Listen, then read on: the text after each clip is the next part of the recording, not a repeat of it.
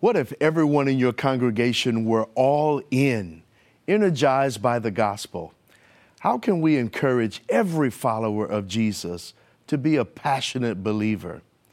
And what ingredients do believers need to have to be passionate about reaching others with the gospel?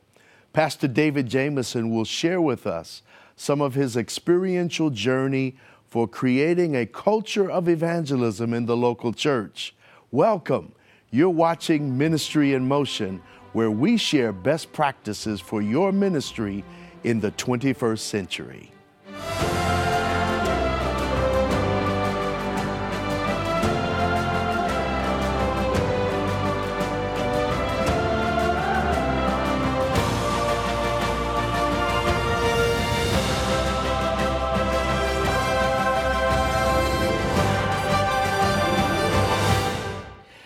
Pastor David Jamieson, welcome to Ministry in Motion. It is so good to be here with you today, Ivan.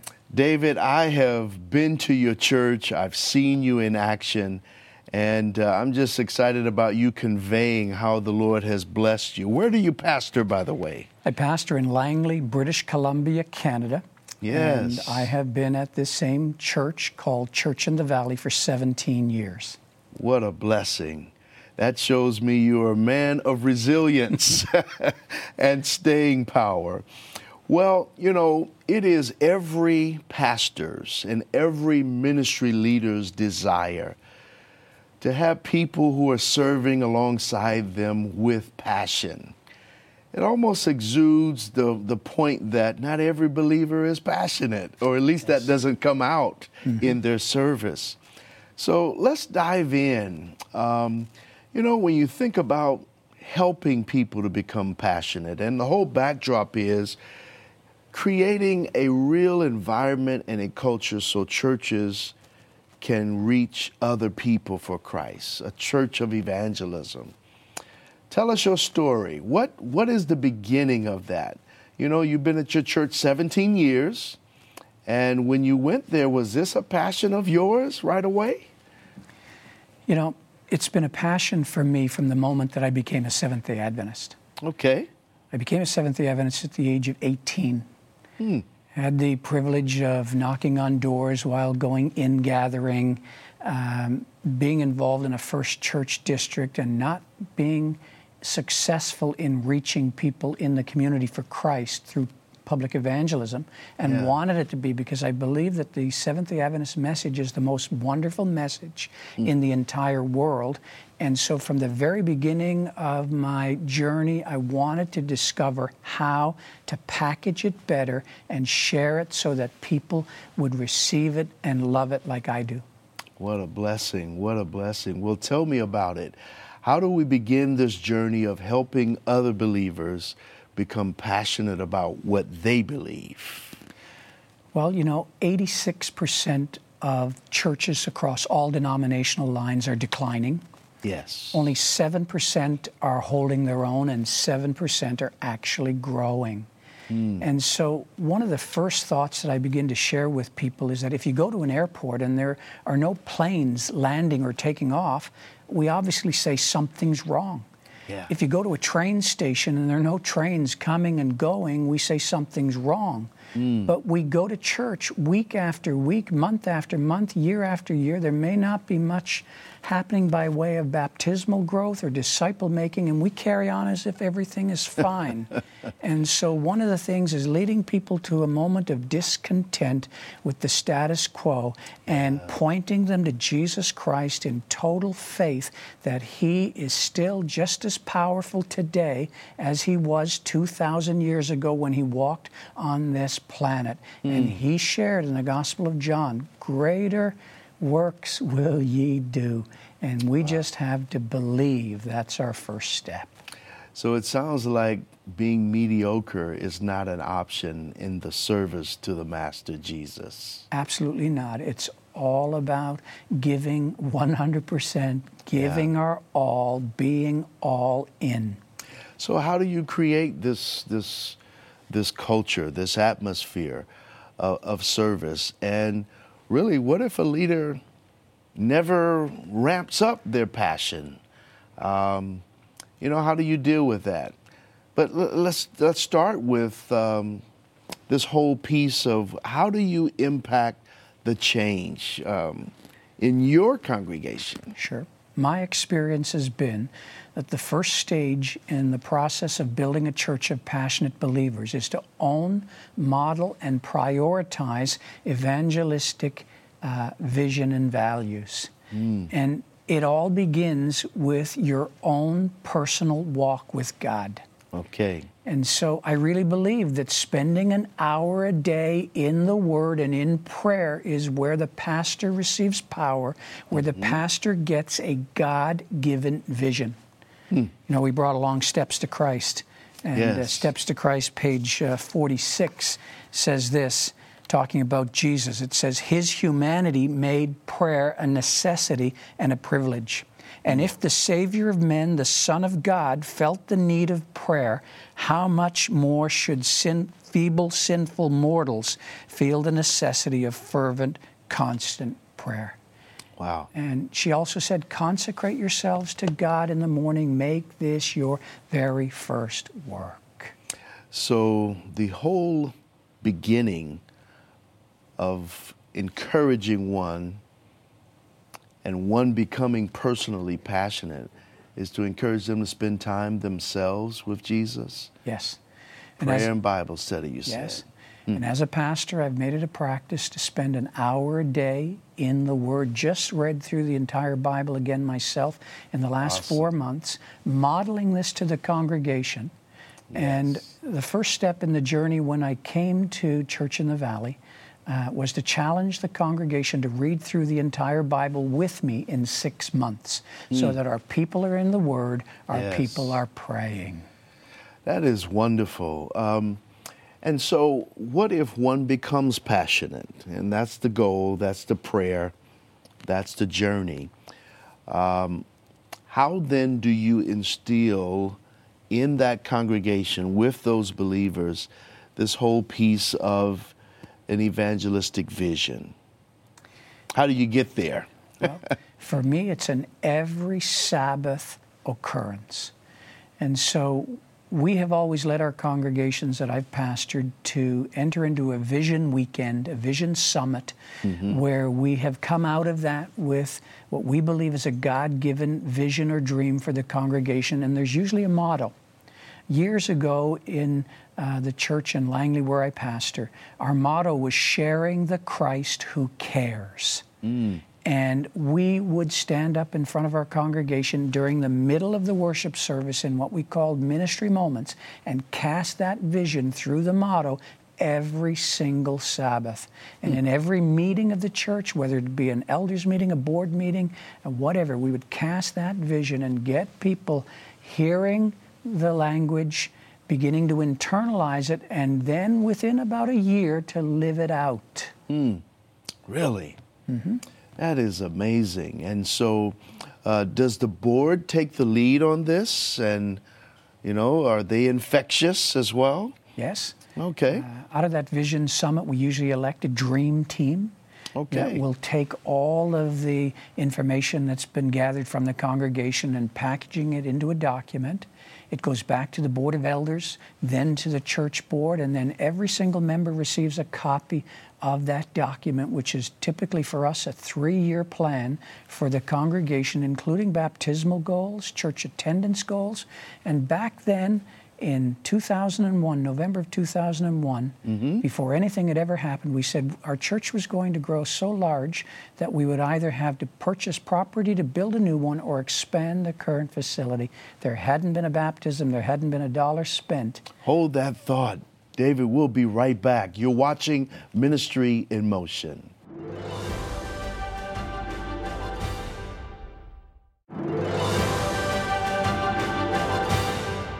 You're watching Ministry in Motion. We're talking with Pastor David Jamieson about building passionate believers and creating a culture of evangelism. And David, now that people have studied the Word and experienced Christ for themselves, Amen. And their passion level rises and they get involved, and then you instill a vision of evangelism. What are some of the things that you do, like outreach events? How do you make them innovative, attractive? What's going on in the Church of the Valley with this whole concept? Sure. Once we have got people to a point where they're in the Word, they're beginning to believe, Yes. the next step is to move them from the realm of seeing is believing to believing is seeing. Because most people do not believe that anything is going to happen until they see it with their own eyes.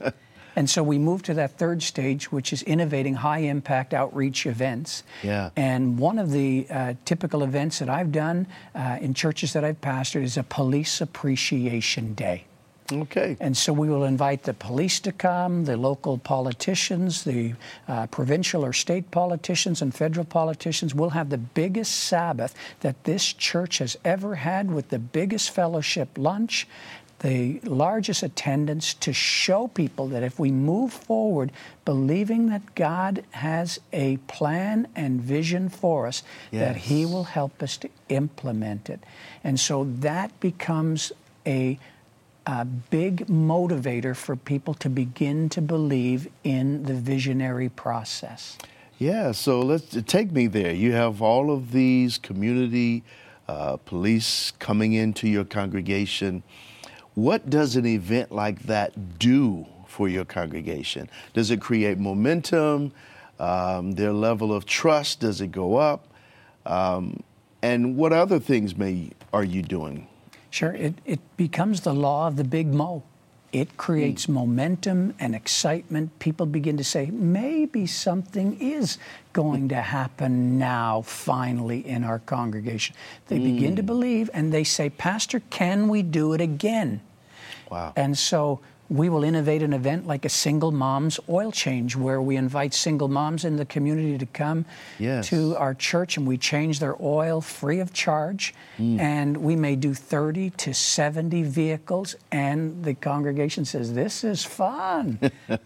We like this. And children are involved, and young adults are involved, and adults, and they begin to say, something is happening, the wheels are turning, momentum is beginning to happen, let's do more.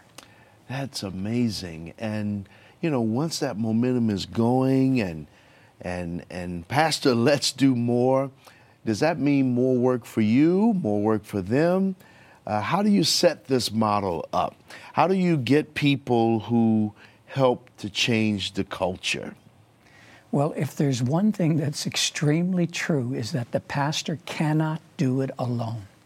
And so there is a motivational process that's involved, and that fourth stage is recruiting evangelistic champions or culture setters. And it's following the example of Jesus. Jesus purposely selected and mentored 12 disciples, you can call them 12 culture setters, who were going to be the leaders in the evangelism cause 2,000 years ago.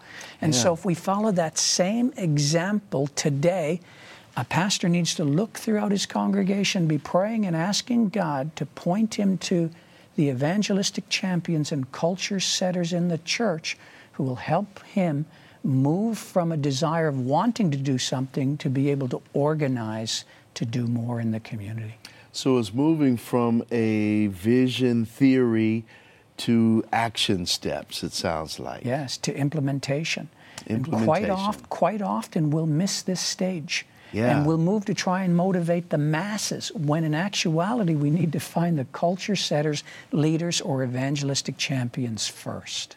And have you found that that has greater impact than maybe you standing up and trying to set that culture alone? Absolutely. When you have an elder, when you have a young adult, when you have a lady in the congregation, and they are now standing up and saying, let's share the Christ who cares together in our congregation and in our community. The more people that are sharing that message, beginning to believe in it and living it out, the greater the momentum that takes place in a congregation. You know, I've been to your church. I've worshiped with you there. And I want to ask you a question. Sure. Your greeters were phenomenal. Have you spent time with them, and is that a evangelistic culture setter as well? Yes, it is. Tell me about that. We have deliberately set up a guest services system so that when someone comes to our parking lot, they are greeted once or twice in the parking lot before they even get into our building. Yes. They are greeted at the door, and we have our elders actually functioning on Sabbath morning in our atrium to be key greeters, so that when a new guest is greeted at the door, they're immediately turned over to an elder. An elder will take them to the welcome center, get them a guest luncheon card and a gift bag, sign them up if they're willing to give their name and information, and then take them wherever they want to go into a building, to a Sabbath school class, for themselves, for their kids, and so on. What a blessing. What a blessing. And I tell you, having been there, people's senses are aware.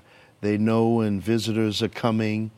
And, you know, the church building that the Lord blessed you to build, you actually placed in it this oil changing station. Were there any other things in mind? Because I believe this is all a part of our conversation to build passionate believers and set this evangelistic culture. The building makes a difference. Yes, it in does. setting that culture, correct? Absolutely. We wanted to build a facility that the community would use. Okay. Our facility has been open for just over 2 years, and we have had over 50,000 people go through that building. It is used 7 days a week. Wow. Seventh-day Adventists, we use it on Friday night and all-day Sabbath and whenever we want, but it is used, as you mentioned, for oil changes. We have a 3-bay garage. Yeah. We have a climbing wall. We have Canadian Blood Services that will come into our facility every second Tuesday, and hundreds of people will come and donate blood, and on the list goes. Hold that thought, David, because he's been at his church 17 years. The building is only 2 years old. We'll talk more with him when we come back. You're watching Ministry in Motion.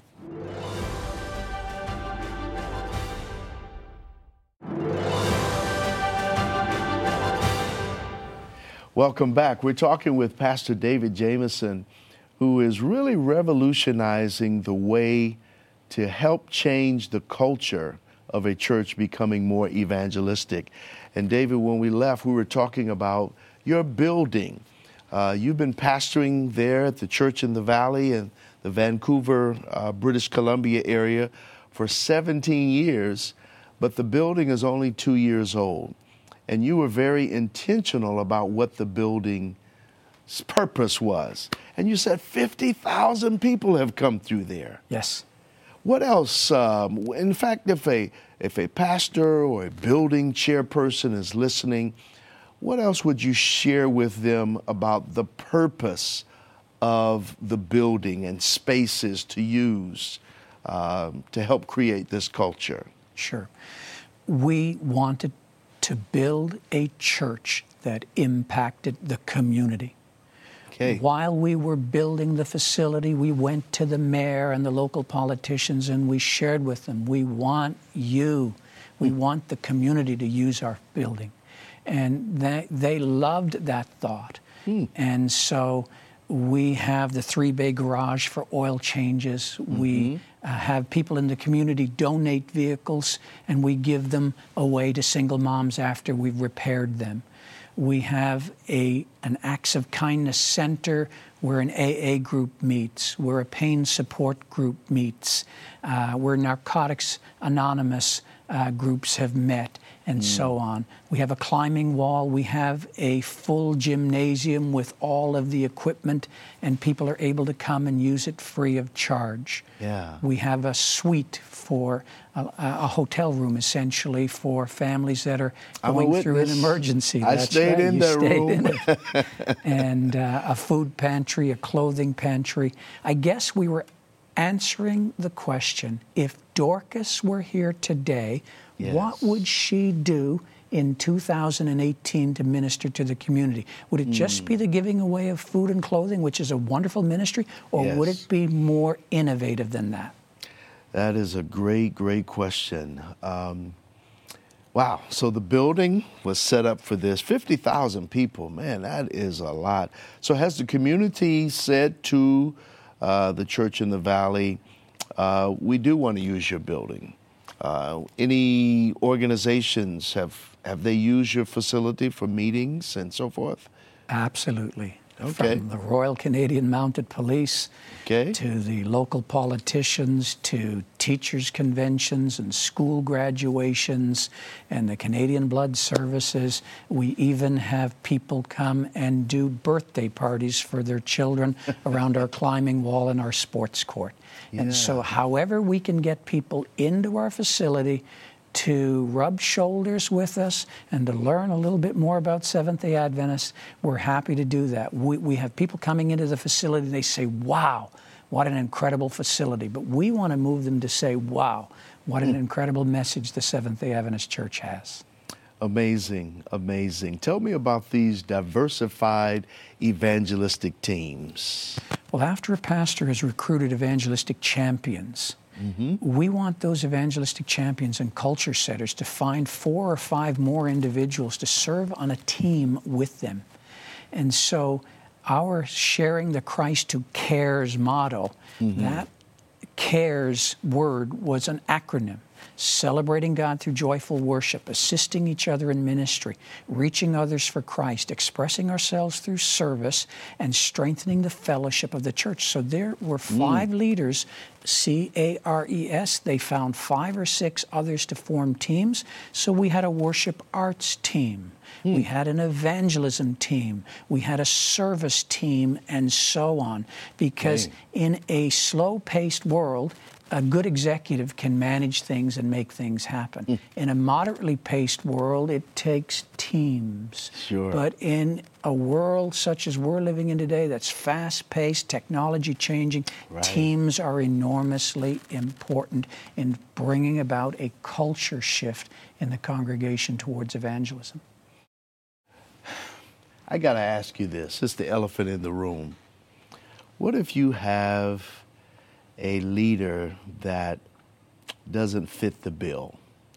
Kind of a cog in the wheel stopping the process.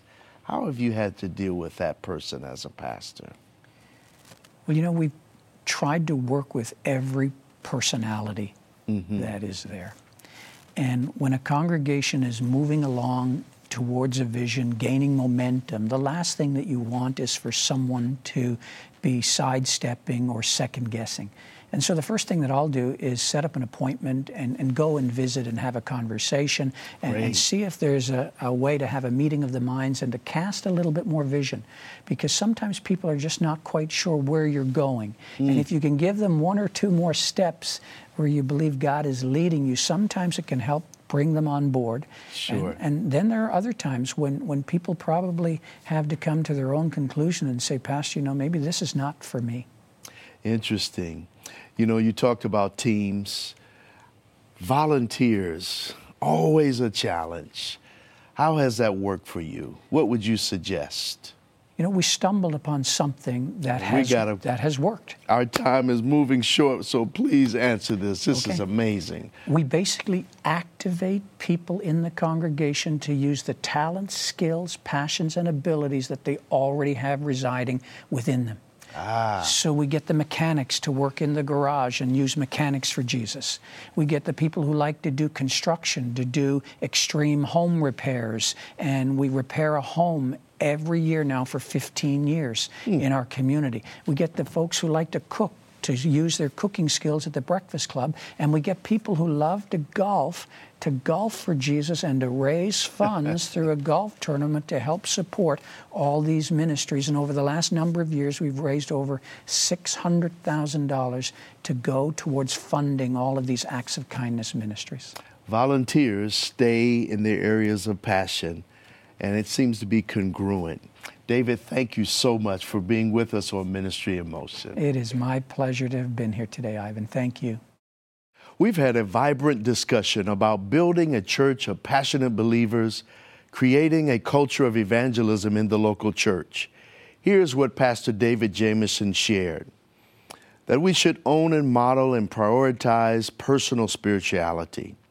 Then he said instilling evangelistic vision and values in the congregation is important.